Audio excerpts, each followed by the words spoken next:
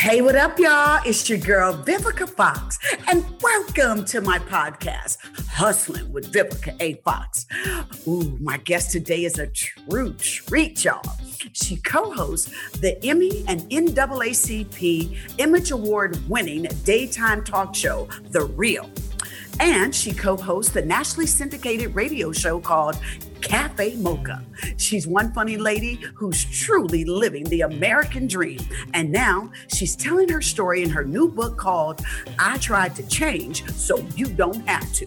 True Life Lessons. Please welcome comedian, TV host, and now author, the very funny and beautiful Loni Love. Hey, Loni.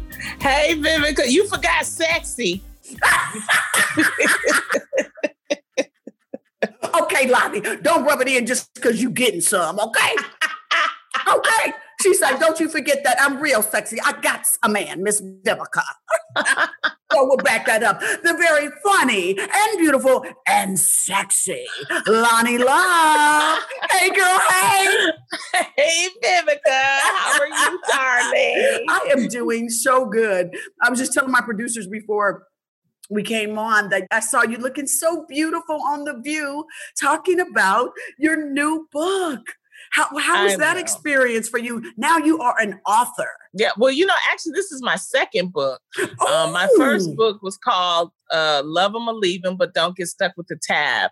And I wrote that about 3 years ago. Yeah, it was a dating book. So, yeah, so I'm just honored to be able to get a second book. So I'm a 2-time author. And let me tell you, everybody knows me from The Real, and I'm used to being a talk show. But doing The View, Vivica, you know how it is. It's a whole different level of just talk pressure. Show. Yes, mm-hmm. It was just different. It was really, really different. So, but I paid through. I pushed through. Were you nervous? At first, I was nervous. And then once I got to talking, then, I was like, let me just be myself. Right. Because, it's a talk show, but they're much more different, politically based and driven. And, you just don't want to get on there and be like, or say something crazy. But they were so gracious. They were so kind. The questions were just, you could tell that they had, read the book. And so their questions were very insightful. And I just really enjoyed having a conversation like that. Well, really it's good. Led by Whoopi. So Miss Whoopi Goldberg keeps it real. And that's what I love about her is that I believe that when you do a talk show, that the feel of the talk show starts from the top. And Whoopi really makes sure that like people are respected. You don't feel kind of like she gonna trick you up or trying to get that clickbait hit, if you know what I mean. Because sometimes you can go on some talk shows and you're like almost on guard. And it should be about celebrating your career, your achievement, or your project. So I'm glad to hear that your experience there went great. But I want to get into this book, child. What was your motivation for your new book? I Tried to Change So You Don't Have to. True Life Lessons. Vivica, so many people don't know me. They only know me from The Real. Some of them know me from Chelsea Lately. Some people know me from, maybe Soul Plane or Nickelodeon, but they don't know that for 20 years, I was a road comic. And I was an engineer. At one point, I was homeless. And more importantly, I'm from the Brewster Projects. And so I wanted to give people my story and I wanted it to be inspiring. I wanted to give them some hope. I come from very humble beginnings. And so that's the reason why I wanted to do a story, a memoir, but also to give the lessons in life. And that's what I'm doing here. I'm very proud of the book. Can I tell you, when I did my book, Every Day I'm Hustling, that was because when they hit me about doing a book, I was like, y'all gonna give me another job.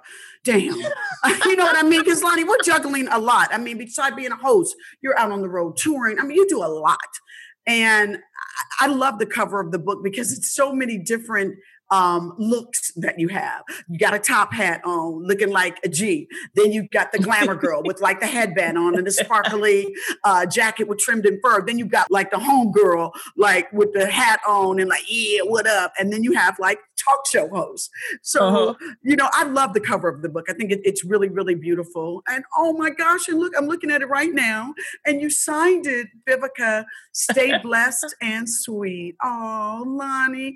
Oh, okay. So when I post my picture with this, I'm gonna make sure to post this that I got an autographed copy of your new book. And I love the pictures in here. The pictures are so great because I didn't know that you're from Detroit.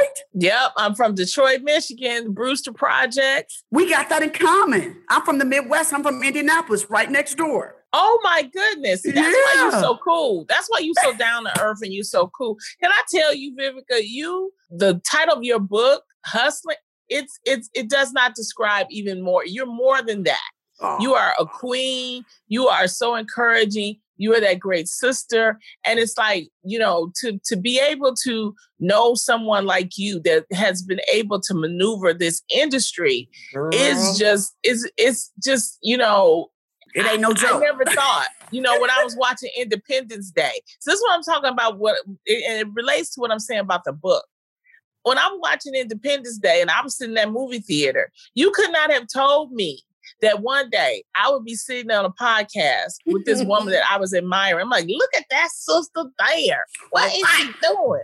Working that red G-string and the hair toss and running and doing it with Will Smith. You was doing it. And that's what I'm saying is that in life, you never know where life is going to take you, but you have to also plan your life. And those are some of the things that I talk about in the book. Yeah. It's like, I never thought that I would meet Vivica Fox. I never thought that we would be partying or we see each other like, hey girl, hey, but it can happen. And it's not so much, about being in the entertainment industry. It's talking about in life in general. There are especially women that are trying to build themselves. They're trying to, get married, or they're trying to open a business. They're trying to raise their kids right. Mm-hmm. This is a story to inspire you, to let you know that if I could do it, if Vivica can do it, and be successful in whatever capacity you're trying to get in, you can do it too. You can do it. Yeah. All right, so let's go on your journey. Let's take people through your book. Let's start with your childhood. You're from Detroit, and you said you were raised in the Brewster Projects, because I was raised down the street from the projects. I think that's where I get my little hood, credibility. I was like, y'all don't get it twisted and think just because I'm somewhat cute and can take some pictures that I can't get ghetto with you, So you were from the Brewster Projects? Yes, the Brewster Projects. And I talk about it in the book about, the reason why the projects were actually made in Detroit, low cost housing. And it's a very interesting history about that. And what people have to remember is that, that was for some people, the projects at the time, like when it was actually developed, it was like maybe the 40s or the 50s. Mm-hmm. It was really a time for people to actually, it was a come up because people were migrating from the South. Wow. And then they built these low cost housing to house the migrants from the South, which were African Americans. Mm-hmm. And so with that, over time, it developed into this exactly what is titled a project. Mm. And you put all these African Americans, and you start putting in drugs, putting in hopelessness, and so I tell the stories of what I was seeing as a young girl. During that time. Some stories are happy. Some stories are very dark. Some stories are sad. But it's a story of poverty, and then you got to remember, Viv, that in the 80s, that's when crack came into play. Yep, of course. When crack came into play, that really turned us around, because we were okay, like in the late 70s. Mm-hmm. We were okay. It was Earth, Wind, and Fire. You know what I'm saying? We was Maze and, Shaka Khan. We were good. We were broke, but it wasn't, it was like heroin, stuff like that. But then when the 80s came and they put that crack in there, there's some things. And so there are stories that I'm talking about in there about the, with the crack stories and how I avoided not being a crack addict or selling crack. Because most of my friends around that time, like 13, 14, the B-boys started making them sell it because, at the time, the laws, like if they got caught, they would just go to juvenile. They wouldn't go to prison. So because of that, you started seeing 14 and 15-year-old boys driving Mercedes and stuff like that. Wow. You know the story. But a lot of people don't understand that it was a good 2 years when, crack was in the projects, I would say, and people was buying the Gucci, they was buying the designers, they was buying the Mercedes Benz. And we're talking about 14, 15-year-old boys having that. And it was a good 2 years. And then it was like, all of a sudden, it like a snap of the finger and it changed. And that's when, we started having the drug wars and then the police coming in. And then it was like, and I will have to say to this day, a lot of my friends have died. They did not make it out of the projects because of the crack era, because of the whole drug war thing. And I talk about it extensively, and I talk about it, and it was very hurtful to remember it because a lot of my girlfriends, they would get boyfriends who were drug dealers and pushers. Mm-hmm. And, one of my best friends, the story is in there, Peaches, she, succumbed to that. And so she was shot and killed. So it's like stories like that in my childhood, but it's also fun stories too, and that's it. Now, at one point in your life, you were homeless? Yes. When I was around 17 years old, my mom kicked me out of the house for her boyfriend because she ain't had a man in 3,000 years. So when she finally got one, she was like, you got to go, girl. You got to go. Right. Yeah, I don't know where you gonna go, but you gonna get up out of here with me and my dude who, and it's a funny story though.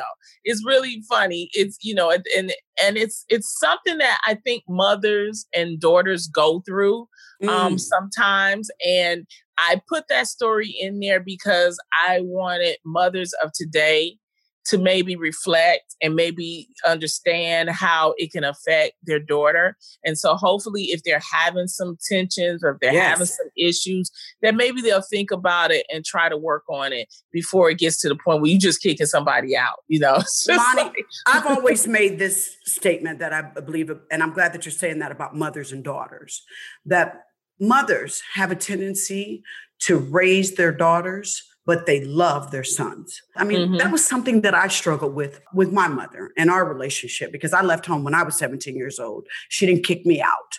I left just because I just had big dreams and was like, me and your egos are starting to bump heads and I want to do what I want to do. So let me just go on and bounce. But it's better to see now mothers and daughters relationships improving, that we don't kick our daughters to because our daughters need love too, to become successful mothers and leaders.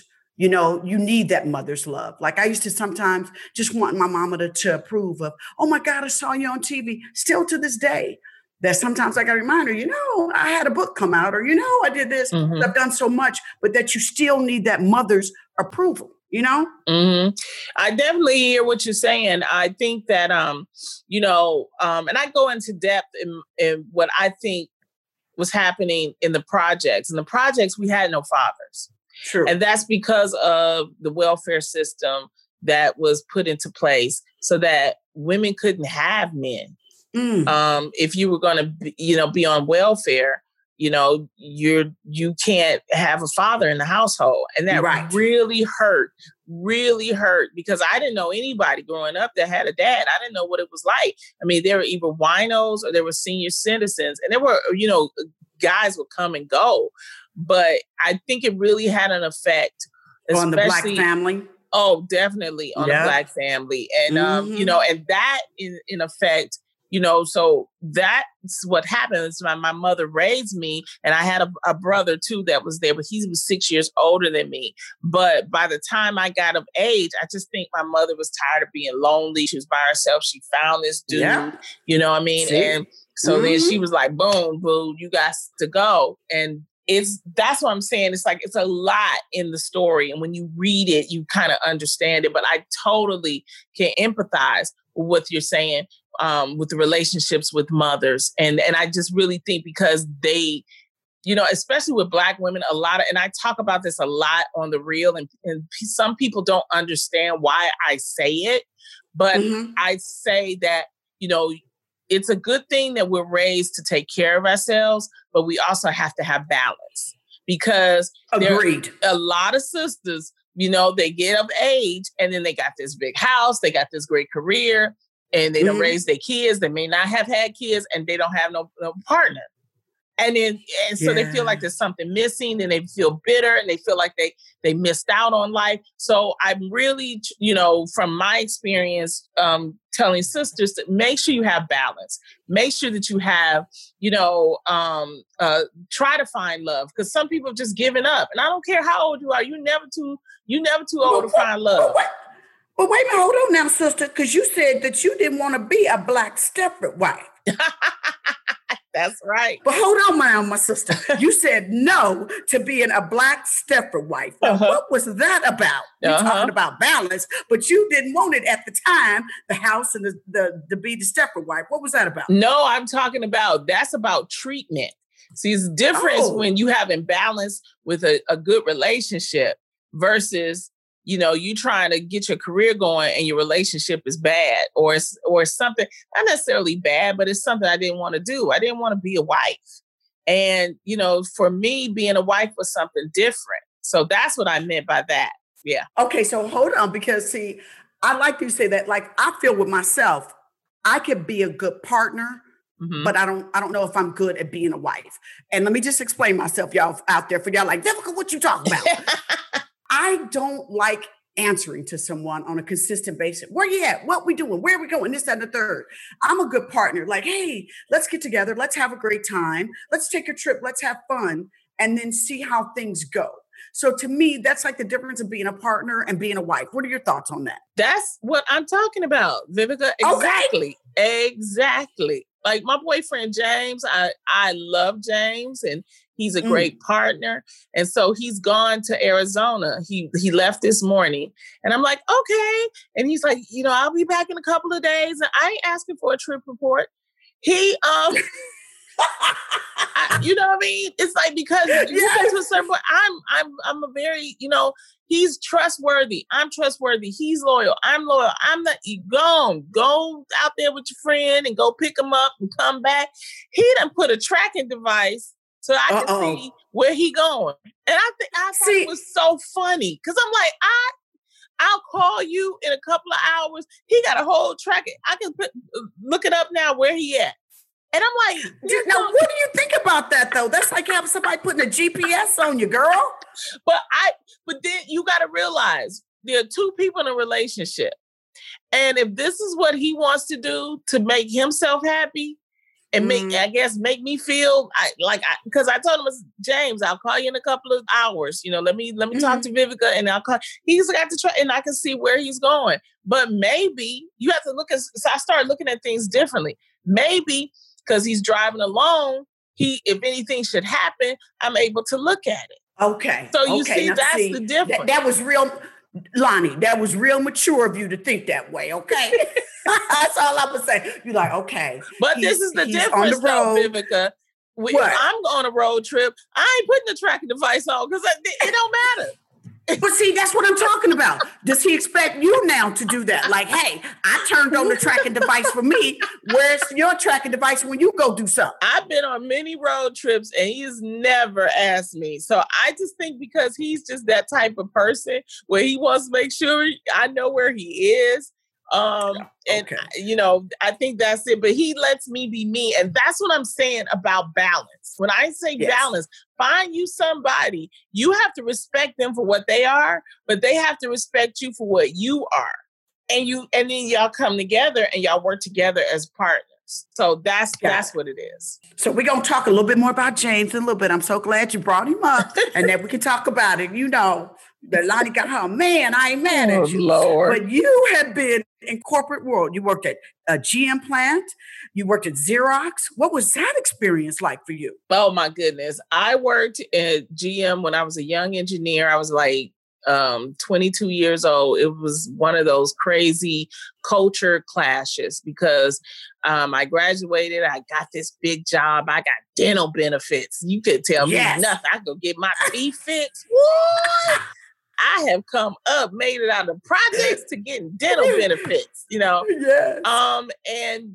But what happened, Vivica, was that they actually put me in this group of white males. They were all in their 50s or late 50s. And it was just a total culture clash. And it was like Monday morning when we would have like the Monday morning meeting, and it's a group meeting, we're all sitting around and, the boss trying to make us a family group. So what did everyone do today? And go around the table. And they're like, yeah, we went to Big Bear and went skiing. And yes, we went over to my mother-in-law's. And then they get to me. I went to the Snoop Dogg concert.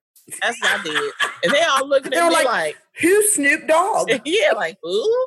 Snoop Dogg? Who, is that a rap? And you got to remember, rap was just like, it was that gangster rap and all that kind of stuff was just coming out. Remember, we had pagers, because, and then so I, being the person I am, I had me a pager because I'm a young person at that time, so I'm trying to be with the latest technology. I remember one of my coworkers was like, is that a pager? And I was like, yeah. And he's like, you really need to consider not having that because, people could think that you're selling drugs. And I was like, why don't you mind your business, Ralph?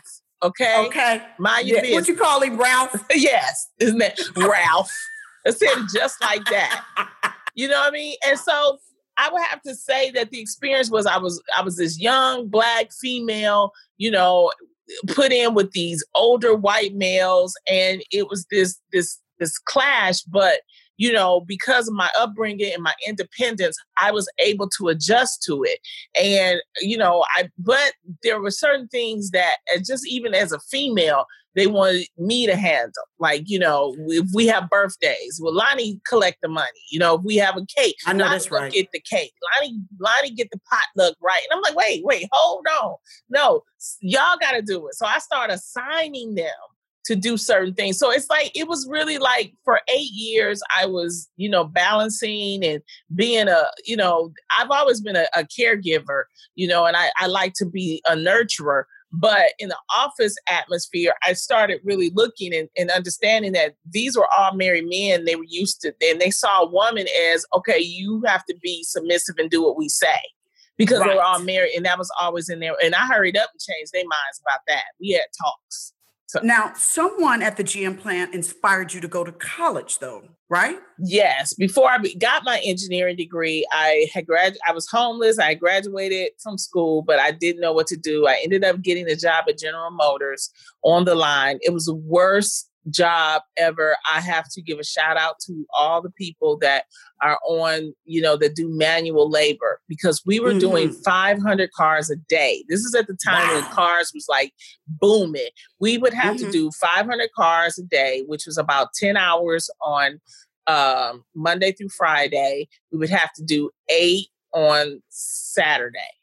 And it was like, I used to make car doors. So I would put like the trim, and I talk about it in the book exactly how it was done. But imagine just car door after car door after car door. That's what I had to do. And I had to do 500. And Monday through Friday, and 8 hours on Saturday. And the thing about the General Motors plant, because you got to remember, it was like during the crack era, there were people that were just, they needed the money, and they were making good money, but they became drug addicts because this was their whole life, was the, the atmosphere. And me, I was like, even though I was making money, I was still making money on the side. I was like selling chicken dinners and, I'm like selling stuff on the side. Cause it's like the automobile factory at that time is like a whole world. It's a huge factory, acres of land and people and it's like its own city within itself. So one day the line actually broke down, and I saw this brother, and I was like, who is that? And he didn't look like us. We all have on these T-shirts, we sweaty, got dirt all on us. And he comes with this crisp white shirt on. And I was like, who are you? And he said, I'm Mr. Arnold.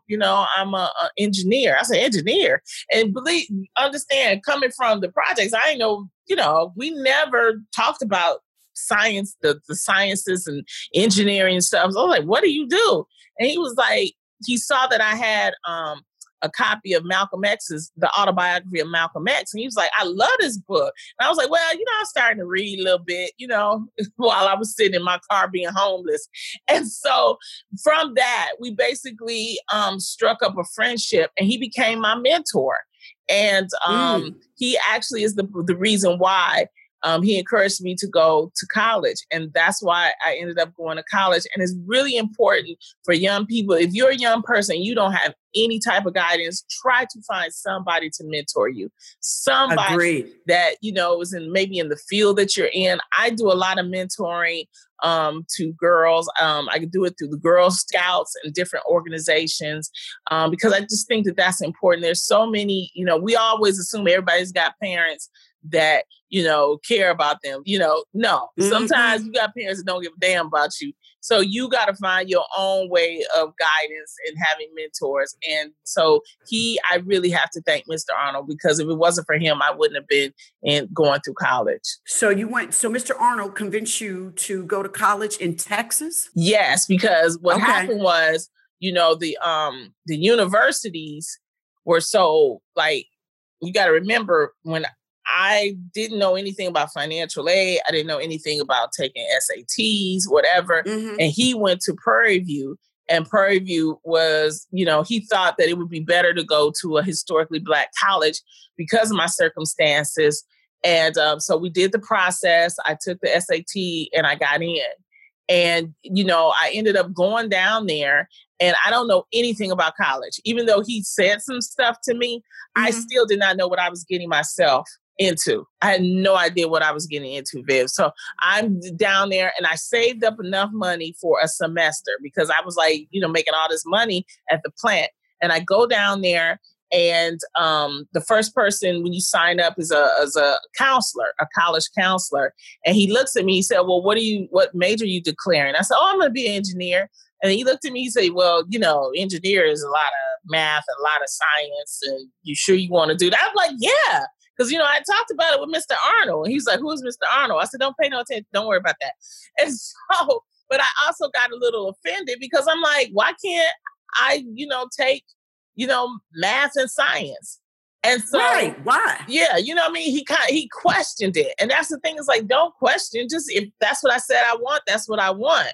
And so he was my college counselor. And at one semester, Viv, he gave me 14 hours, and I had algebra, I had differential equations, I had English, I had chemistry. That semester, I worked so hard because I was so excited, and I had all A's and 1 B. And 1 B came from that damn English teacher. I hate her. But anyway, she was just determined to not let me get an A. But while all that was happening, I only had 1 semester's worth of money. I didn't know about financial aid because, I didn't, talk to my mom, and me and Mr. Arnold within the communication was like, oh, something will probably work out. But I didn't realize, I was like, oh my goodness, what am I going to do? I don't have enough money for the next semester. And so I thought that I was going to have to drop out. Well, the same college counselor that had signed me up for all the classes, he called me back into his office one day because it was close to the end of the semester. He said, I looked at your grades, and so I submitted you for a scholarship, and you got the scholarship. I said, are you kidding me? Ooh, he was like, yes. But guess what the scholarship was from? General Motors. So that was how God works. Okay. Yep. That is how, and I became a General Motors scholar. Yes. And that paid for the rest of my classes throughout my college career. And I just have to, the thing that I want to tell people about that too is that I know a lot of people are in college, they worry about funds. There are so many funds, even when you get into college, that you can apply for. I have to give it up, to the Negro College. I was a part of the Thurgood Marshall. I got money from that, a General Motors Scholar, Pell Grants, all that kind of stuff that I got. So when I got out of college, I didn't have any loans because I was able to get these funds. But never give up. If you trying to get through college, never give up. Submit for money, because there's money out there. There really is. And that's a good lesson that you're passing on to all the people going to college. Explore all of your avenues to help you, because if you're going to college and you're applying, there's money out there that can help you when you get out of college to not be so in debt and feel like, dang, okay, I done wasted 4 years of my life and now I'm gonna be paying for the rest of my life. Oh yeah, I was doing everything. I was in the marching band. They would give me $100 a month to be. I was like, where's the instrument? I get $100 a month. You know what I mean? Right. It's like, I'll just say I will be marching. Okay. Okay.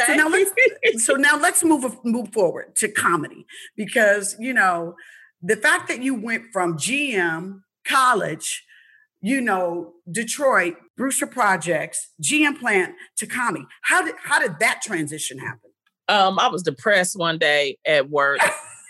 I had just came from the dentist. And I was like, you know what? I got to go back to work. I just could not understand the concept, Vivica, of if I finish my work, why am I still sitting in this office? But more importantly, when I first got there, yes, I was with the older white males, but was 6 months within my first time of being there was a major layoff.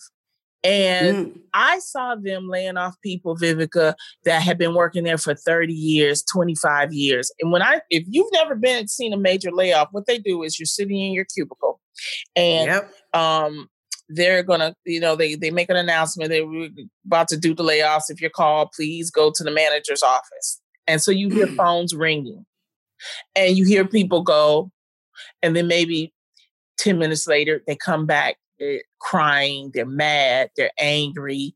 They have to get their stuff. There's a security guard to escort them out. It is the worst experience. Yes.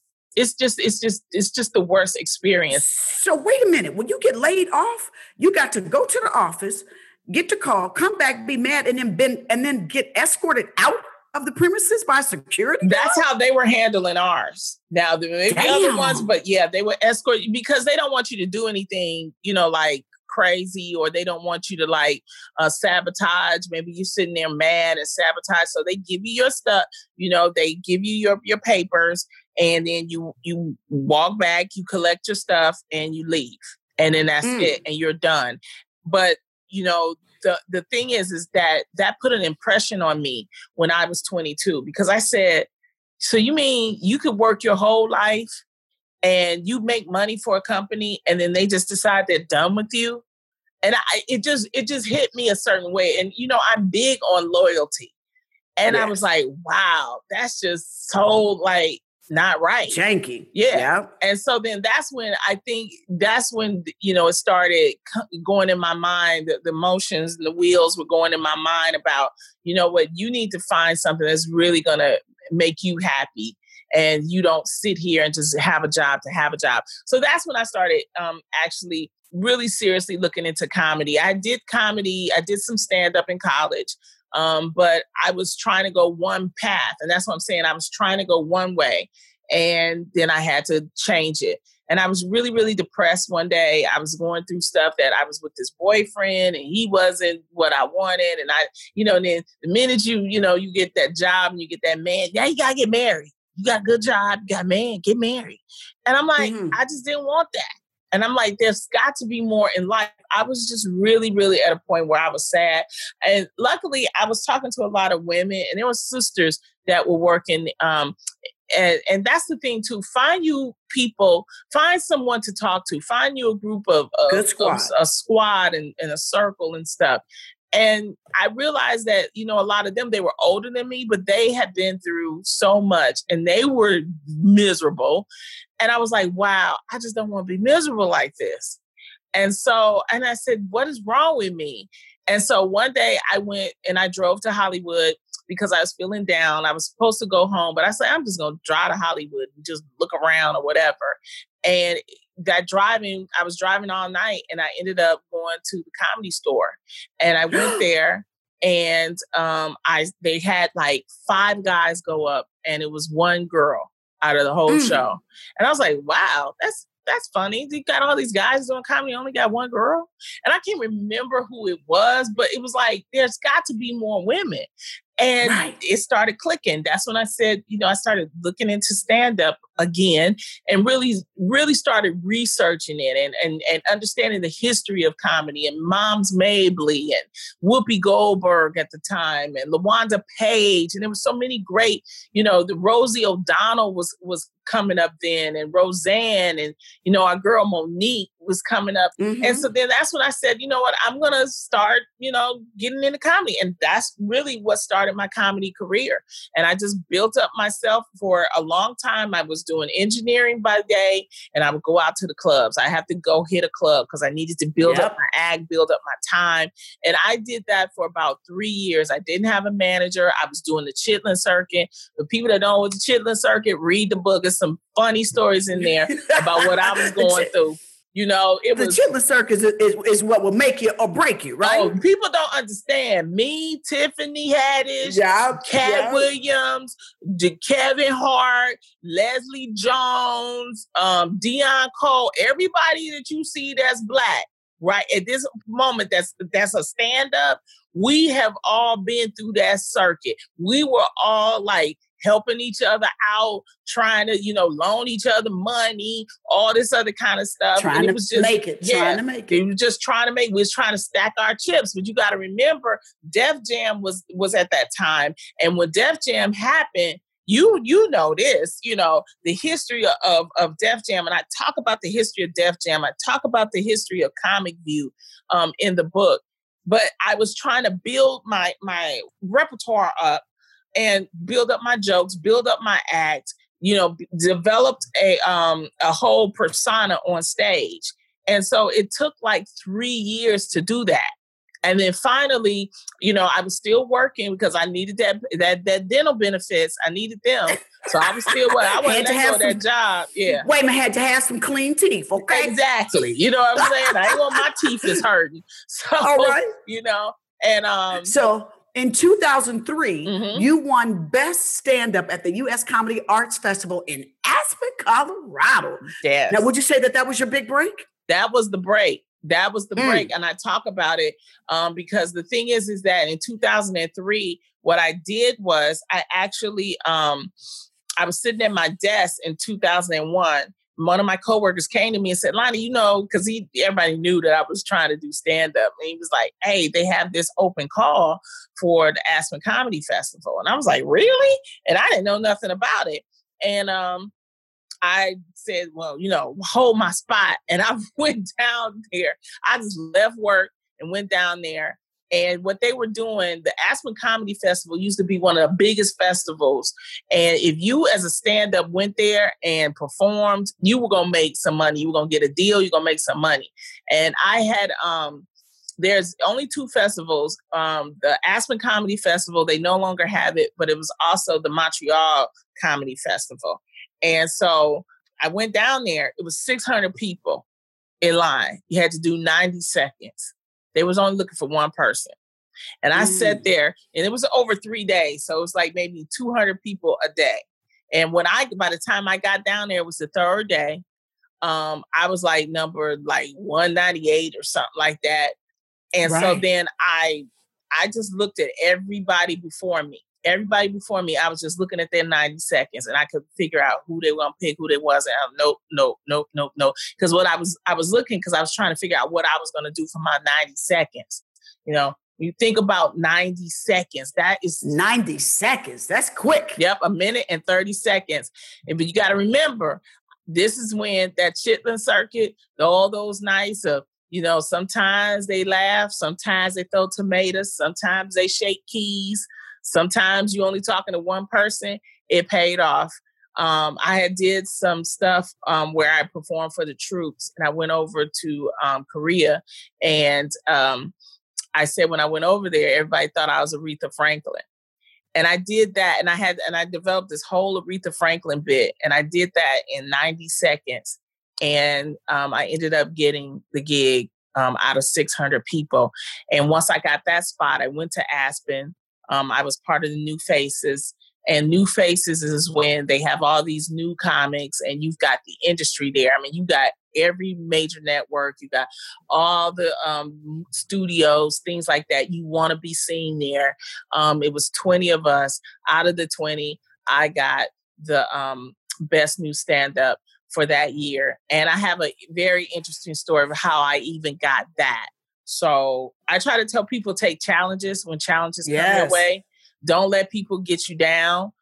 Because, you know, I was calling my friends when the call was happening for, you know, to go down there. And they're like, I ain't going to that. That's a cattle call. That's a cattle call talking about the audition. I was like, but it's an opportunity. I'm like, what are you doing anyway? You ain't doing, you know, you sitting here, you wondering why you ain't getting a break. Well, at least go down there. If you say you bad, go down there and do it. So I went down there, you know. I shared that in my book as well, too. I said, listen, success is not going to come knocking on your door. Exactly. If you want to be successful, you got to go knock on every door that's available to you. Matter of fact, you got to learn to kick that door in if you want to be successful. Mm-hmm. Yeah. Now, you also became a panelist on Chelsea Lately from 2007. This is a long time when I read this. You were a panelist on Chelsea Lately from 2007 to 2014. Mm-hmm. Now, what was that like working with Chelsea Handler? Because Chelsea went and got her some big old contract. You know what? What Chelsea taught me is that you can have a show that nobody knows you. And, you know, when we first started doing Chelsea, that first season, we had people from like Survivor 14. Those are the type of guests she was getting. Mm-hmm. And she worked. She got her show to where it became very popular. She used a very simple formula of using comics on a panel. And then she would have this guest. The guest became better and better and better and better. And in 7 seasons, she decided to leave. I've never seen a person have a finale the way people need to go and look up Chelsea Lately finale. Mm. Everybody was there. Jennifer Aniston and Melissa McCarthy. She had basketball players. Yes. She had everybody there. And that's because over 7 seasons, people, you know, wanted to be on the hot show, and she was the hot show. And they just all came. Viv, I've never seen anything like that, where it's like you had Gerard Butler, you had rappers, you had basketball players, Wiz Khalifa was there, all these, and it was just so strange. And she let us come too.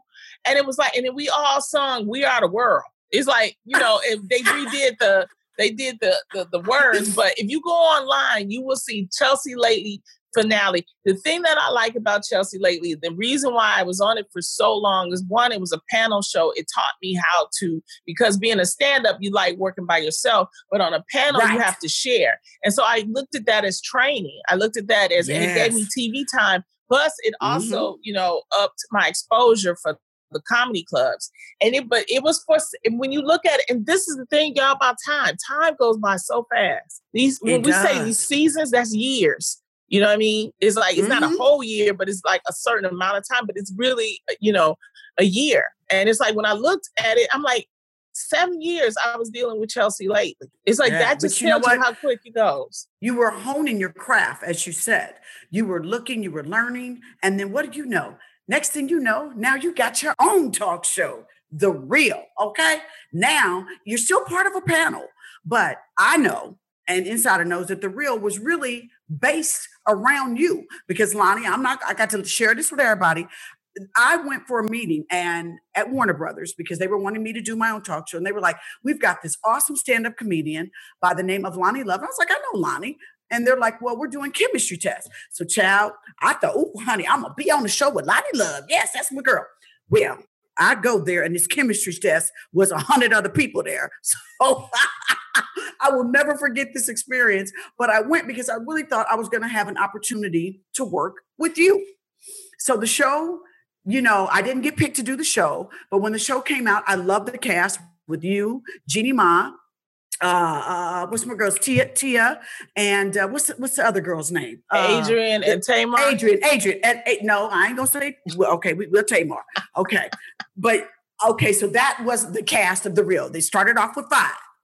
But now it comes out, it becomes successful, and Lonnie, your girl, go keep it real with you. You became the Beyonce of The Real. Because, baby, when folks got fired, everybody wanted to turn around and blame Lonnie Love for their asses getting fired.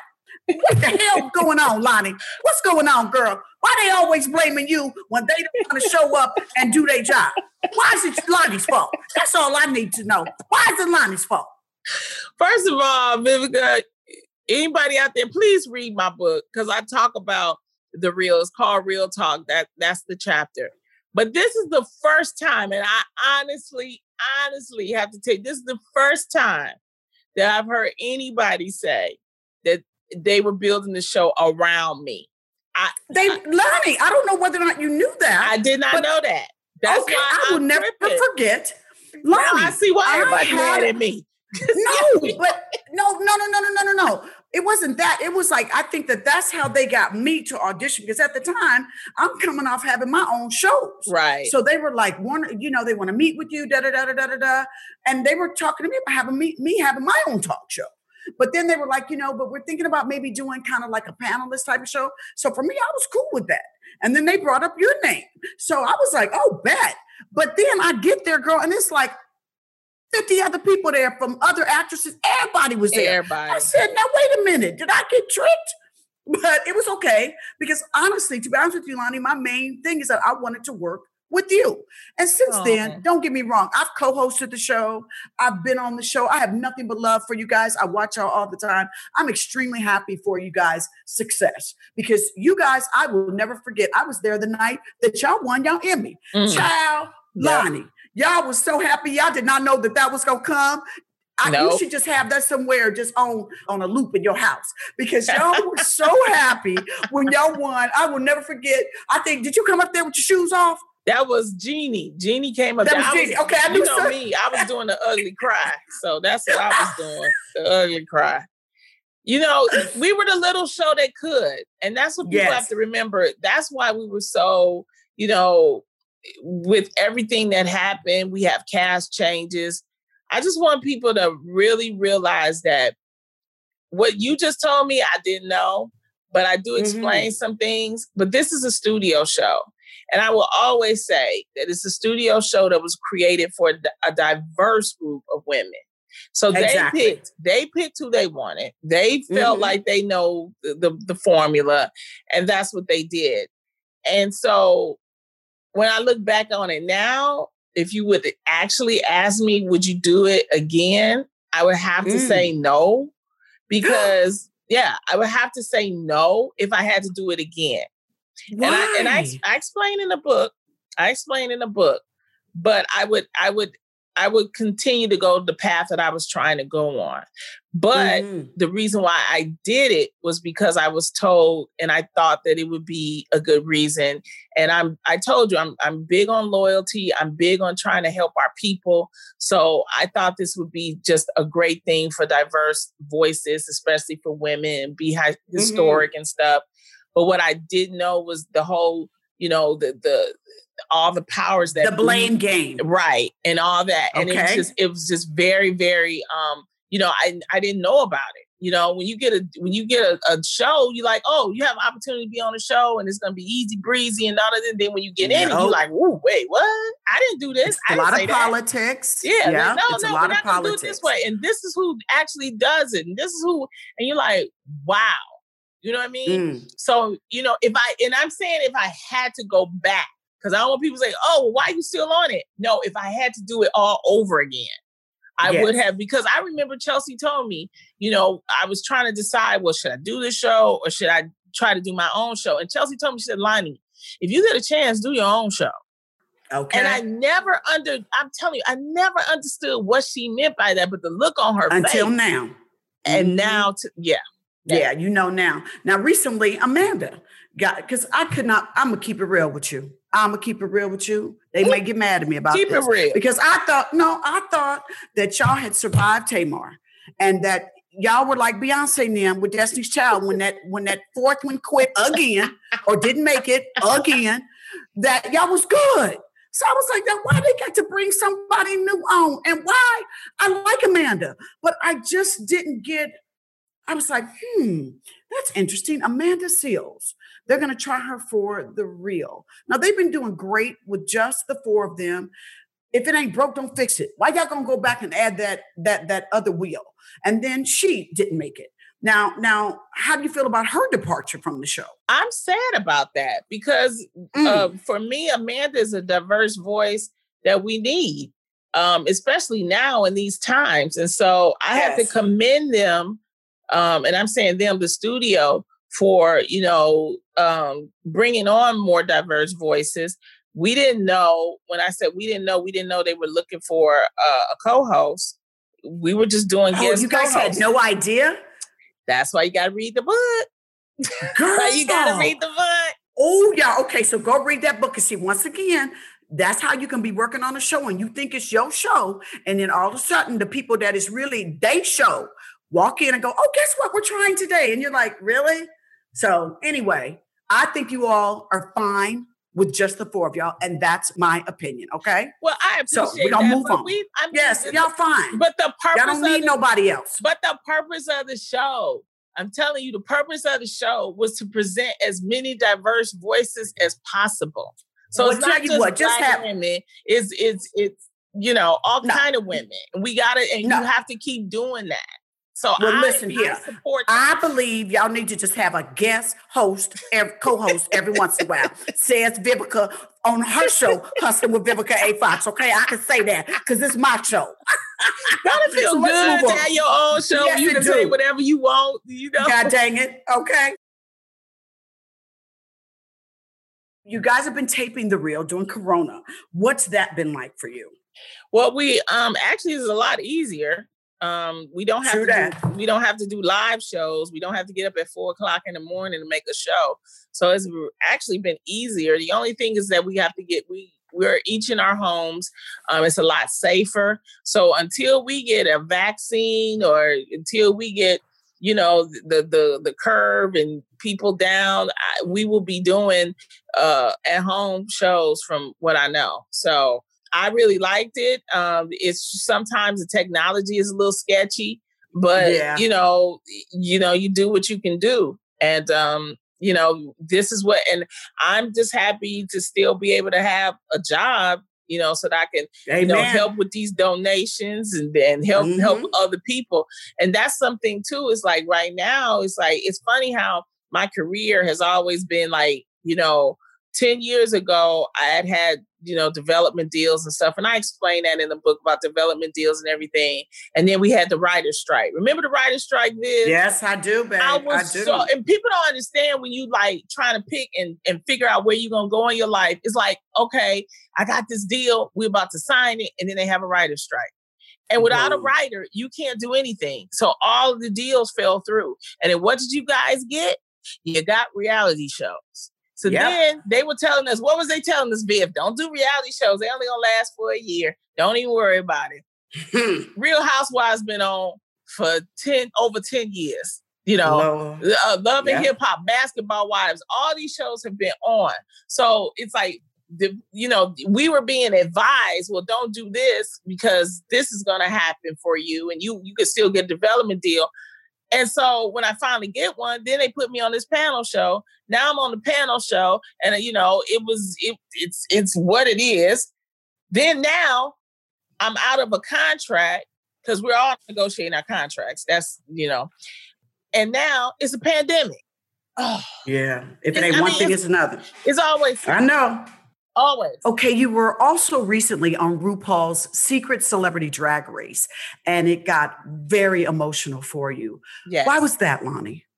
You know what? I was celebrating. I was so happy to be on there. And the thing is, if you follow me on The Real, you know that I wear my heart on my sleeve. I'm very sensitive and I'm very vulnerable to things that are happening in the world and things that especially happen to people. But at that time, to be able to be in drag and to perform and to have these beautiful outfits and to have the hips put on and the corset and to perform and just be accepted, it was just a freeing feeling.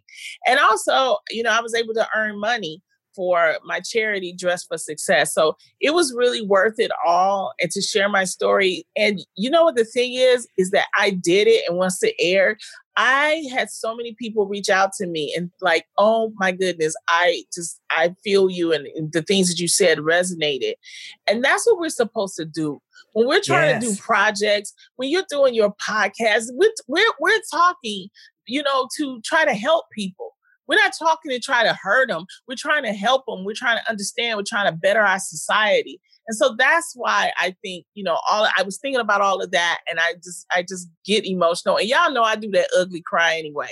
So don't act like y'all surprised. Can I tell you, I love you for your ugly cry. I do. I love that you don't mind wearing your heart on your sleeve. And speaking of your heart, before we close out, you posted on Instagram a cute picture of you and your white chocolate little honey, James Welsh, y'all in People Magazine. Tell us about that, girl. Oh, People Magazine, they wanted to support my book. And so they gave us a beautiful photo shoot. And then they said, oh, let James come too. And it's like, he's just a great support for me and through this whole process and everything. And it was just a great time. We went to the beach and we posed for some pictures. And so you see this wonderful article, and it talks about the book, and it talks about our relationship. And he's the last chapter of the book, and it's basically like it's never too late to find love. And that's what I hope for everybody listening. I hope you have love, and I hope you have true love. And then James also comforted you when you were on RuPaul's Drag Race, right? Yes, he was there too. Aww. Yeah, he was there to support. You was doing the ugly cry, and he said, come on, baby, let me wipe your tears. You know it. Okay. So listen, before we close out, we have to talk about Black Lives Matter and where we are. I've never, ever been so affected with the killing of George Floyd, to see the absolute worldwide response to his killing and how it basically shook up the world. How do you feel about this movement that's now going on with Black Lives Matter? And have you ever experienced police brutality? Yeah. In my book, I talk about when I was arrested during college, and it's a very, dark story. And this has been happening to Black people and people of color for years. I want to thank the grassroots activists, because they are the ones that now have been making this change. And it's always been the activists from Martin Luther King, from Frederick Douglass, that have always made change. And to see people, protesting is great. But protesting alone can't make a lasting change. What makes a lasting change is voting. And that's what I want people to understand. We can't let what happened to George Floyd go in vain, but also, Breonna Taylor, what is happening with her and her case. We can't let up. But it's just, I'm happy to see these young people out motivating. They're out making change. They're out making demands, and they're not saying no, but also there's a response. And I'm happy for that too. So, I just think that we need to stay vigilant. We need to not, just look at the hashtag and let it fade. I think we just have to keep going. But also, November is coming, and there's going to be an important vote. But what people have to understand too is that it's not just the national vote, it's the local vote that matters. When you're voting for the mayor who makes the police chief, who, you're voting for district attorneys, that when, something injustices happen, they decide on the case. That's why it's important to do the local elections and participate. So I work with When We All Vote, which is co-chaired by Michelle Obama and a bunch of other wonderful people like Tom Hanks and Shonda Rhimes. And it's very, very important that all we're trying to do is make sure that each American has the right to vote safely and vote legally. And so that's what we're pushing. And we're just making sure anybody that's listening, if you're of voting age, please register to vote now.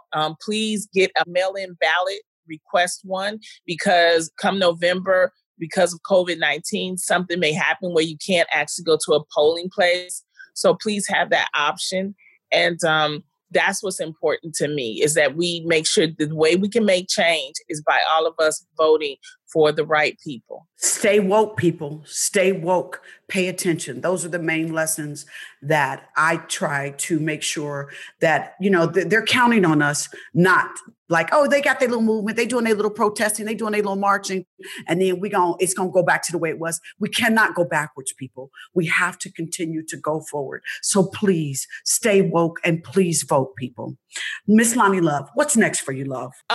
You can catch me this fall on Bridezilla's on We. I am the new voice, and I'm excited for that project. And if you just pick up my new book, I would appreciate it. Tell us where we can get your new book. You can catch my new book anywhere. It's on Amazon, but if you go to LoniLoveBook.com, LoniLoveBook.com, I tried to change so you don't have to. It's something that you will enjoy. Okay, I love that. That, as a matter of fact, Loni, we are so proud of you. It leads us to today's hustle hack. Hashtag, if you can dream it, you can achieve it. Darlings, anyone can achieve success if you put your mind to it. Life gonna throw you some obstacles, believe that.